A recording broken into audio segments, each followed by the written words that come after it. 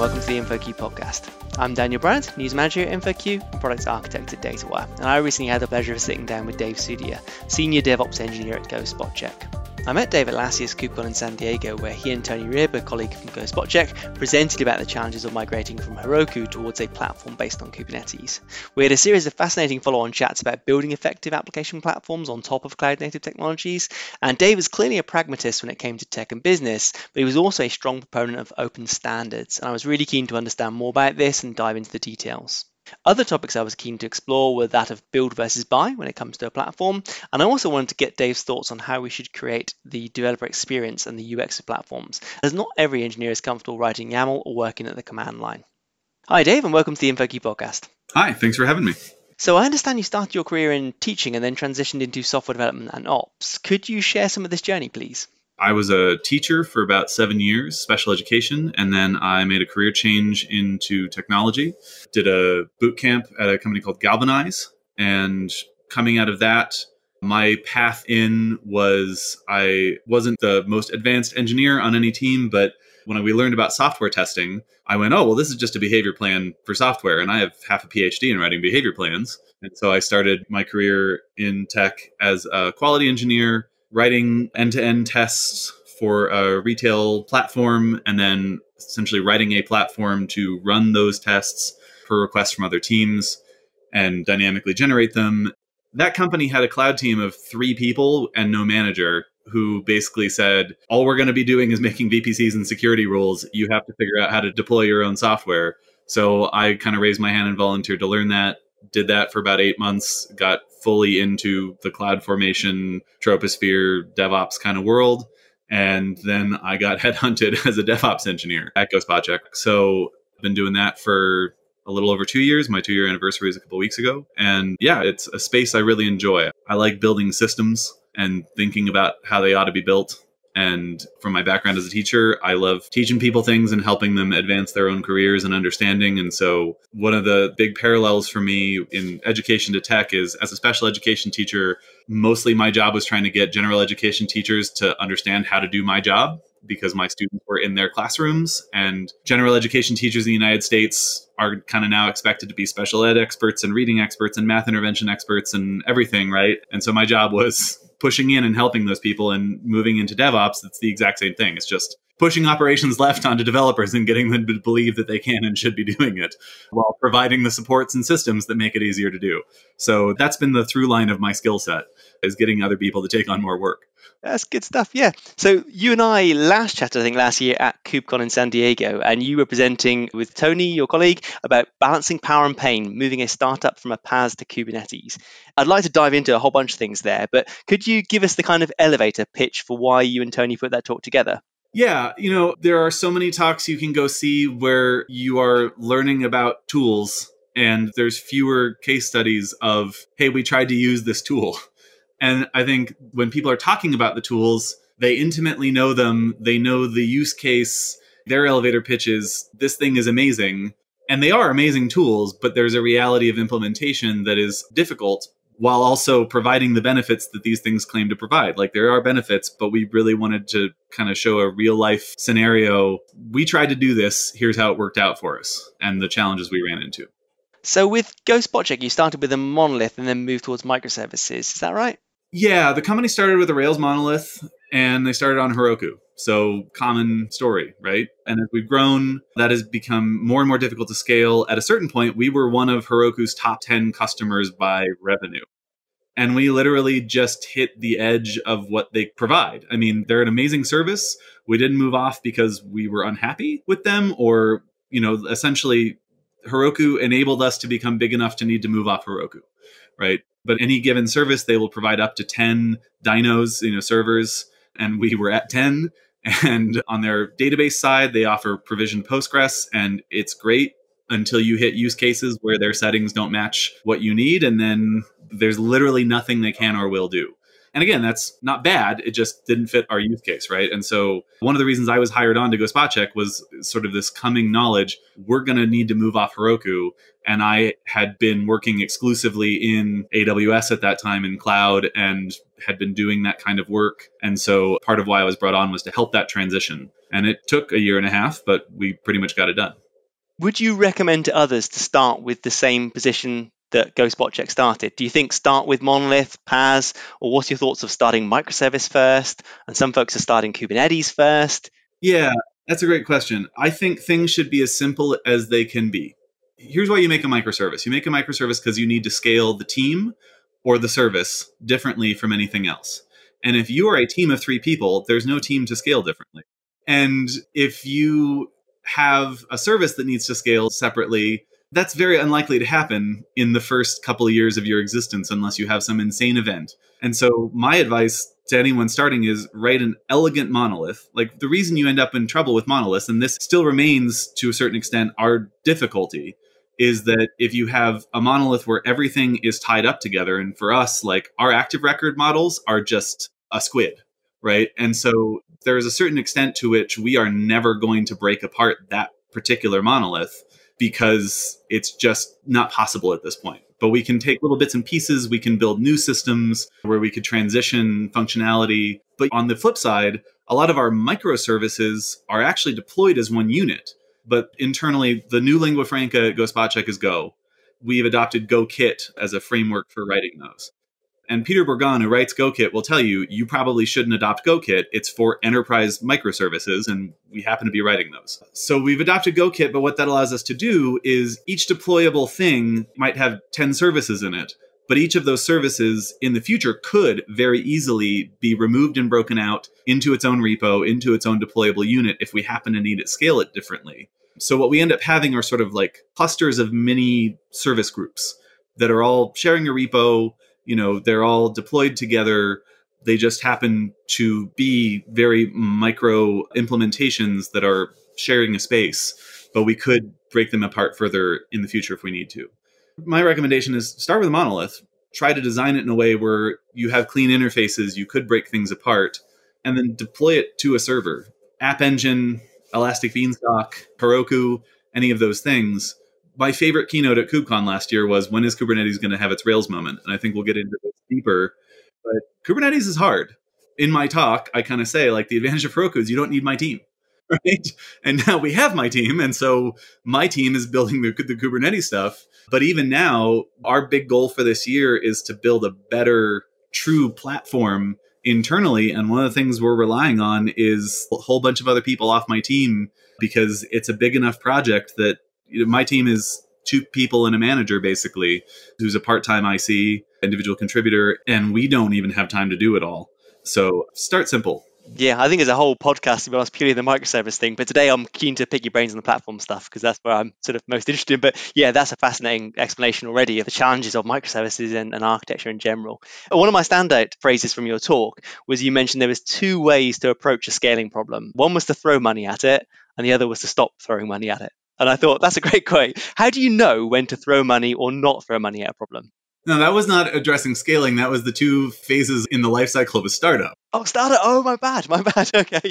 GoSpotCheck grew 100% year over year for like the first 5 years of its life. So if there was a problem, we threw money at it, right? But it was not hard to raise funds. And so it's like, well, the database has run out of performance. Buy the next bigger one, right? Just tell Heroku to give us the next size. And then we hit a year where suddenly we weren't growing 100% year over year. And I think we've risen to the challenge of hitting that first plateau very well. But yeah, you hit a point where we literally were given the mandate of like, okay, it's time to move off Heroku. And then about 2 months later, there was a spending freeze. And I was kind of like, okay, well, you want me to build an entirely new parallel platform, or do you want me to, stop spending money? So one of the challenges we did have was, how do we start building this parallel platform while as much as possible, obviously we ended up spending more money, but it wasn't the same thing of just go do it. So we did have to build it in a very cost-conscious, iterative way, where we weren't just going out and making huge multi-regional DR cluster systems. And again, I think to what I just said, it's like, keep it as small as possible. We're still running zonal clusters in Google. We'll get regional soon, but regional clusters bring their own whole set of operating complexities that we're not ready to tackle yet. So yeah, it's been an interesting couple of years. Nice. No, I mean, that's the best story of any business that is doing well. There's always struggles. Yeah, if you're not struggling, you're probably not doing well. So how come you chose Kubernetes as the platform to go, or the foundation, I guess, of your platform? Yeah, that's a great question. And I like the word you just used because as we're talking about building a platform, I'll send you this link to put in show notes. But I literally just found a slide set yesterday, and the slides are titled Kubernetes is not your platform, it's the foundation. And so you have to build on top of it to build something pleasant and easy to use, right? And why we chose it. We were moving off of Heroku, and at the time there was us, and we actually had like a platform team.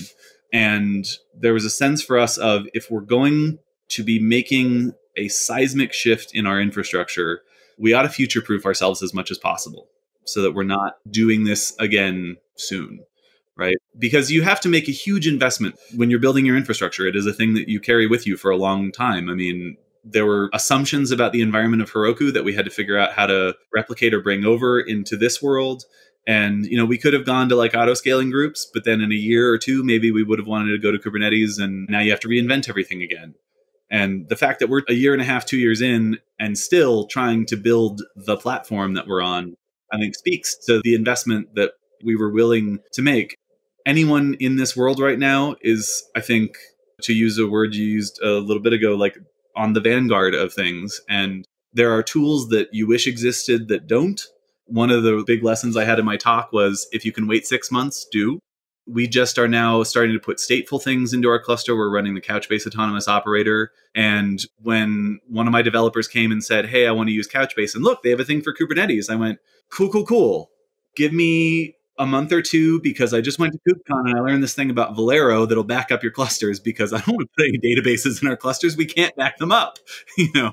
I know how to back up a Postgres database by taking snapshots of the disk. At that time, we did not have a good solution for backing up persistent volumes because I know how to snap a Google disk. I don't know how to reattach it to the cluster from the bottom up, right? Like if you provision a persistent volume in Kubernetes, it just goes and kind of magically gets a disk for you. And then it is just a disk and you can snapshot it. But what's the mechanics for bringing it back in, right? And so every time we come to a new problem, the first thing I do is I go out and re-Google or re-DuckDuckGo right now, everything, and see what has cropped up in the last couple months that I'm missing or that I've missed or haven't seen, because the ecosystem is moving so fast, which is good, but it's also can be very overwhelming because features come out faster and you can roll them out. And to bring it back, Kubernetes has won the war around being the foundation of any future platforms.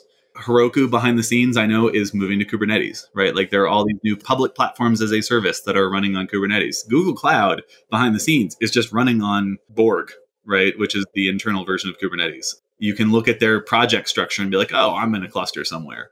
So yeah, that was kind of our reasoning.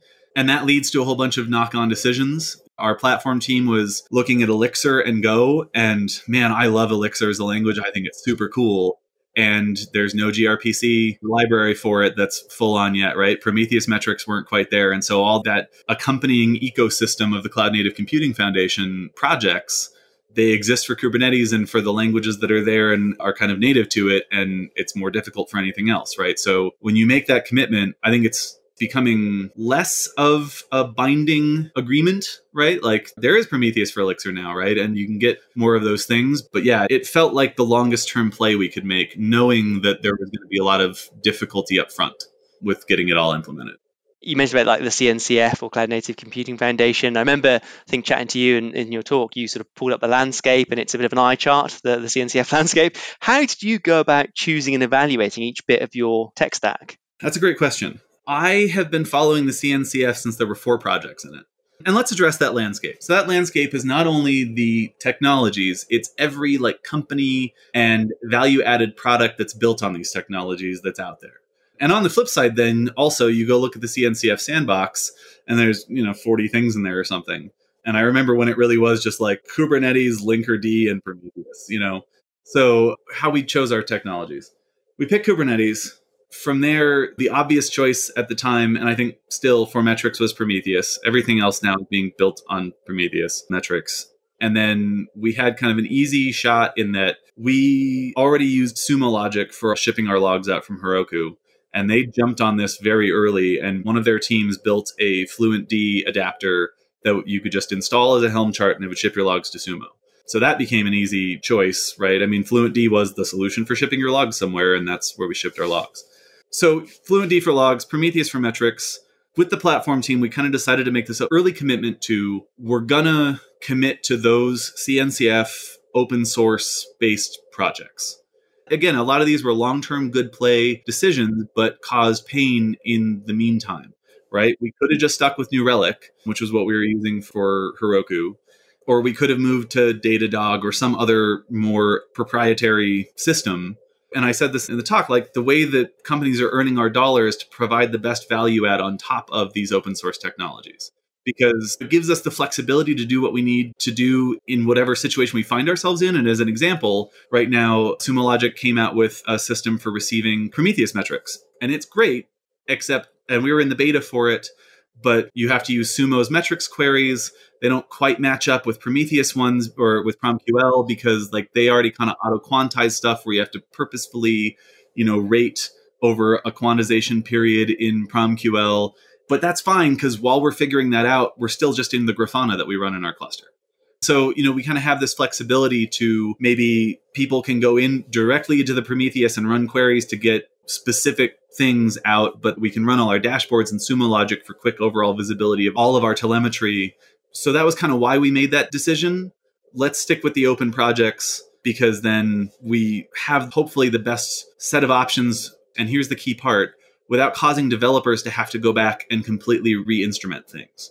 Like if we stuck with New Relic and then Sumo Logic had come out with the Prometheus metrics and we went, oh, that's really exciting. Well, now I have to go rip New Relic out of everything and re-instrument it with Prometheus. If we had picked some proprietary tracing technology instead of open tracing is great, because you use open tracing everywhere. And then in 5 lines at the beginning of your main.go, you set up, and send it to Jaeger, right? And the best part of all this in terms of its pluggability, right, is my developers are using Jaeger to send their traces. We're in an early pilot with someone to send our traces to them, where they're a value-added vendor for receiving open traces, but they're in an alpha. And so in the meantime, I deployed the open telemetry collector to receive my developers' traces and bifurcate the stream and send it to Jaeger and to this vendor. And the vendor made their thing as an open telemetry collector that receives the stuff and ships it to them. And so this like great pipeline, because the only thing that had to change for my developers to adopt a brand new alpha application was they changed the address of where to send Jaeger traces. It was a single config variable change, no code changes, right? And that's where this long-term bet has been paying off, is you invest in the open technologies. If everyone else invests in the open technologies, then you have lots of options to choose from. I don't actually want to run an Elk stack. I don't want to run my own Prometheus with long-term storage. 3 people. Don't have time for it. Happy to pay for it. But there's been some pain for us in waiting for the market to catch up to where we are and to support those open technologies.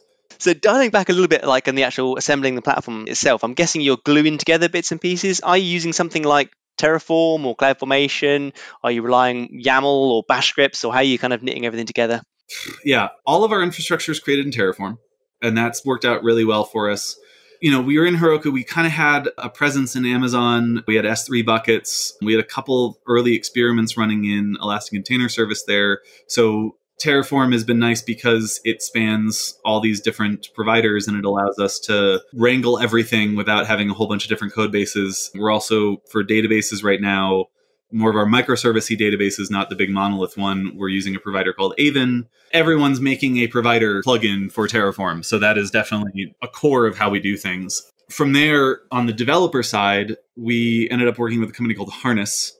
And they're not built on top of Spinnaker. It's a 100% original platform for people who are investigating these tools and want an equivalent. It kind of takes the place of Spinnaker in the life cycle of being a continuous deployment tool that is completely oriented around building pipelines and workflows and putting things together. At the time that we were investigating, they were kind of the only people in the game.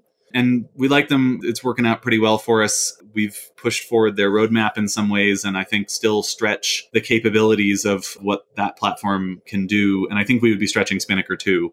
In terms of these things all being early days, I've gotten to use Spinnaker once in a Google learning session, like a deep dive on Istio, and something went wrong, and the error message was just plain text Java logs in my browser. Like, I'm really glad we didn't use this. Spend the money where it adds the most value. So you invest in Harness rather than running your own pipeline in, say, Spinnaker. Yeah, totally. And I mean, you see that, like, Pinterest at KubeCon last year did a talk where they spent the last year building an internal deployment tool that is like sugar on top of Spinnaker, that is friendlier for their developers to use.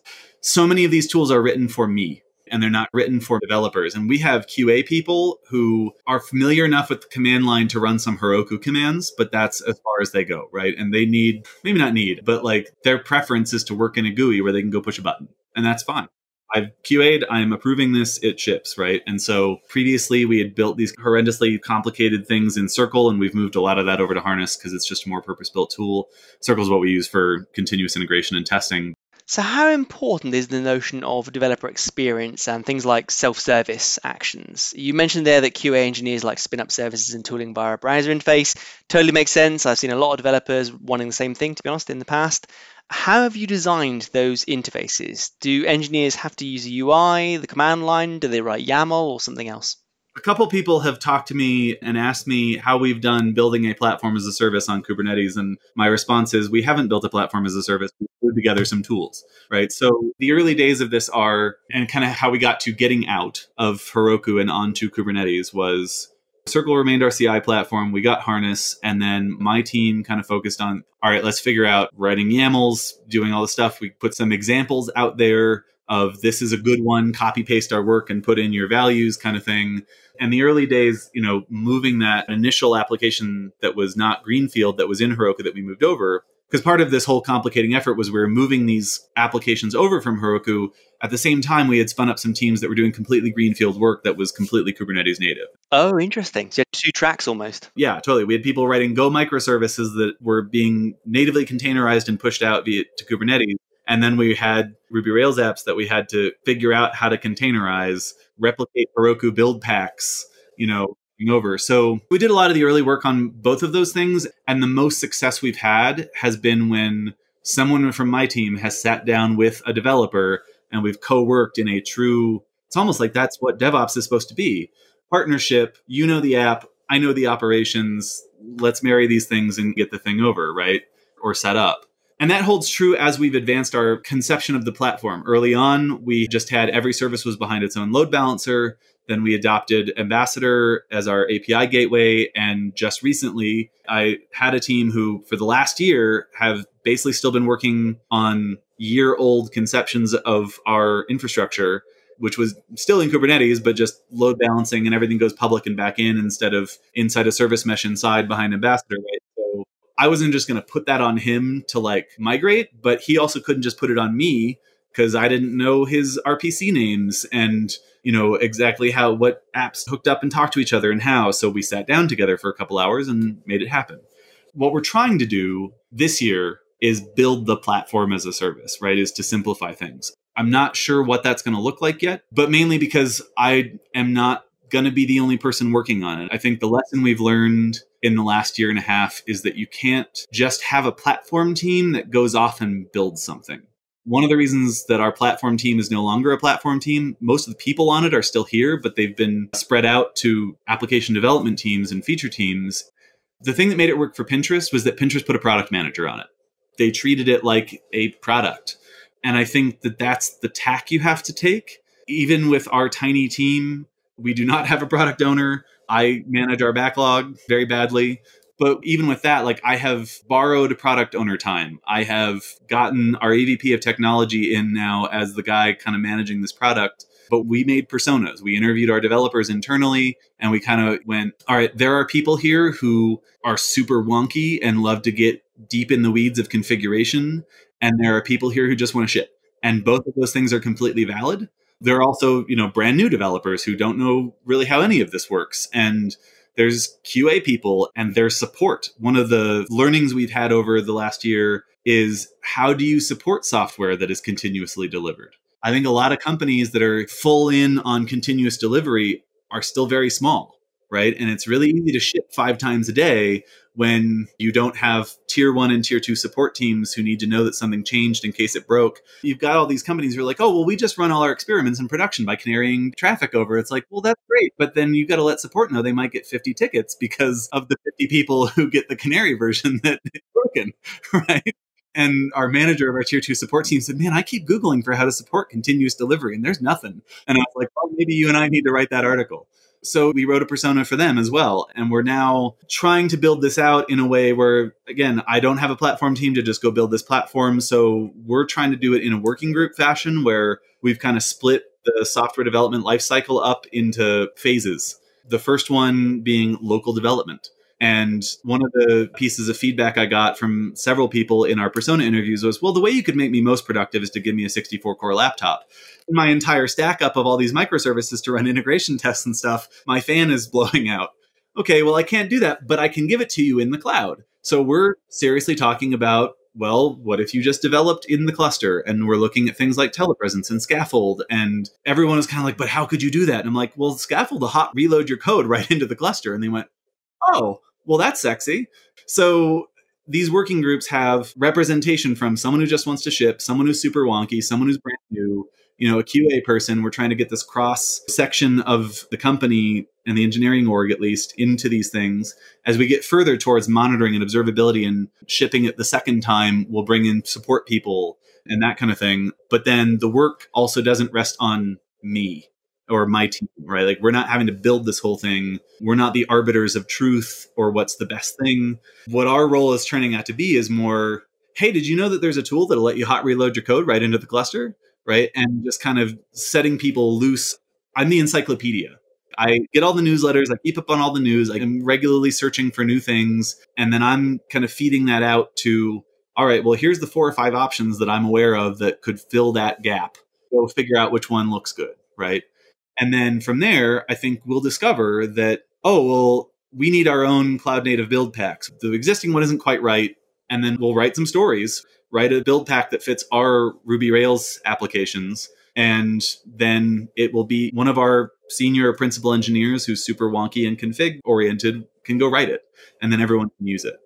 What we found having real greenfield processes or really open processes for all these teams was we wrote those templates. Great. We said, here's our example. And you'd have a senior engineer on some team come in and go like, well, I like 97% of that, but not these 5 pieces. Right. And then the next team would come in and the same thing would happen. And I don't think that was bad. I think that what we ended up coming to was agreement across the engineering org. Like we need to start consolidating and standardizing things. We need to have one way of writing a Go service because we have people transferring teams and they all need to re-interact. At one point, the whole promise of gRPC is that you've got this one canonical set of contracts that everyone can pull in as a package and talk to everyone else's service internally. And we had 3 different repos following 3 different conventions. And so again, like I think from an early experimentation standpoint, that's fine. We got to the things that we like. And now we're kind of reconvening and landing on this process of like, all right, we're going to go through this working group process. Whatever that generates this is the way, right? And it's the canonical way of doing things. If you want to do something outside the box, that's great. You should go do it. But before it goes to production, you need to have worked with other teams to bring it into the box. You want to go write functions? Cool. We need to have the canonical, documented, standardized way of doing functions by the time you go to production. And then that's the way everyone will do it. Right. And so I have no idea if that's going to work or not. Let's get back together in a year and do this podcast. Yeah, you're right. Yeah, sounds great. And I'll tell you. But we're trying to find that balance of standardizing across an engineering organization that is now scaled to about 50 people. And we can't just have people going off into the Wild West while still allowing a bit of Wild West. I want to finish today with the final question of what's your one bit of focused advice for someone starting out on the journey you've been on the last 18 months or so? If someone listens to the podcast and goes, I can totally empathize here with what Dave's saying. We're starting this journey. We're in a smallish company, maybe an enterprise type company. What's the one thing they should really think or do now? I can shrink it down to 2 things that are very closely related because they're opposites. The first one is, I think we're at a point now where you can be pretty purposeful about what you're going to build. When we started, it was just Kubernetes, right? Like we spun up a cluster. There were a couple tools to put in there, but other than that, you were just writing YAMLs. And there are so many tools now.